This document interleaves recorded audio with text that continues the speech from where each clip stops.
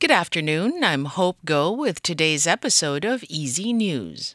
The Tai-Ex opened down 19 points this morning from yesterday's close at 17,401 on turnover of 2.4 billion NT.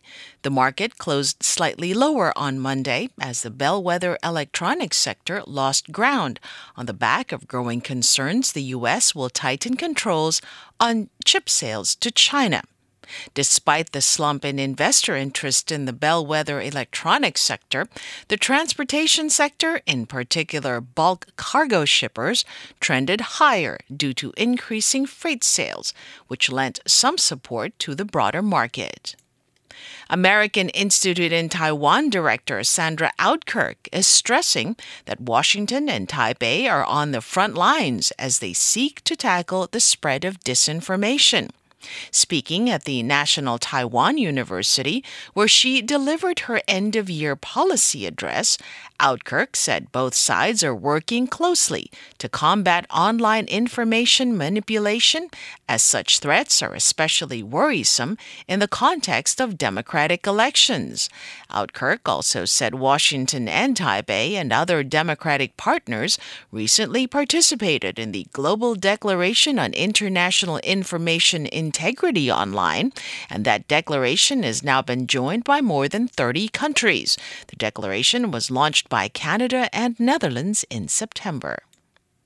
A distinguished research fellow at Academia Sinica has been awarded the 2023 Humboldt Research Award by the Alexander von Humboldt Foundation in Germany.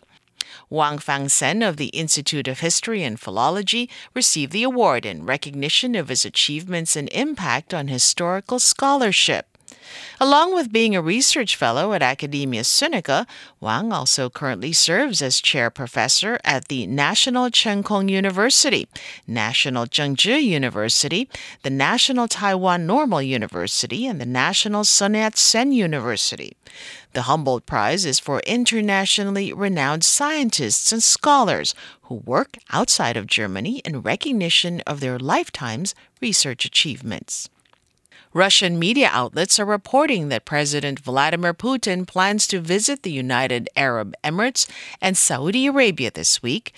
Russian state news agencies say that Putin will travel to the two countries for a working visit, during which he will meet the Saudi Crown Prince Mohammed bin Salman. The UAE is currently hosting the United Nations Climate Change Conference. However, it's unclear whether Putin will attend the conference. Putin currently risks arrest if he leaves Russia after the International Criminal Court issued an arrest warrant for him in March for war crimes, accusing him of personal responsibility for the abductions of children from Ukraine. The United Nations Refugee Agency is raising the alarm for an estimated 400 Rohingya Muslims believed to be aboard two boats reported to be out of supplies and adrift in the Andaman Sea. The agency is worried that all those aboard could die without efforts to rescue them. The captain of one of the boats says he had 180 to 190 people on board and that the engine was damaged. There is a seasonal exodus of Rohingyas usually coming from crowded refugee camps in Bangladesh. And Canada's public broadcaster says it will cut 600 jobs and reduce its English and French programming budgets. The move comes as the Canadian Broadcasting Corporation is struggling with monetary pressures.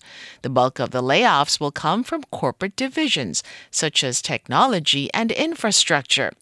The broadcaster says it has also identified 200 vacancies that will go unfilled as it contends with 125 million Canadian dollars in budget pressures.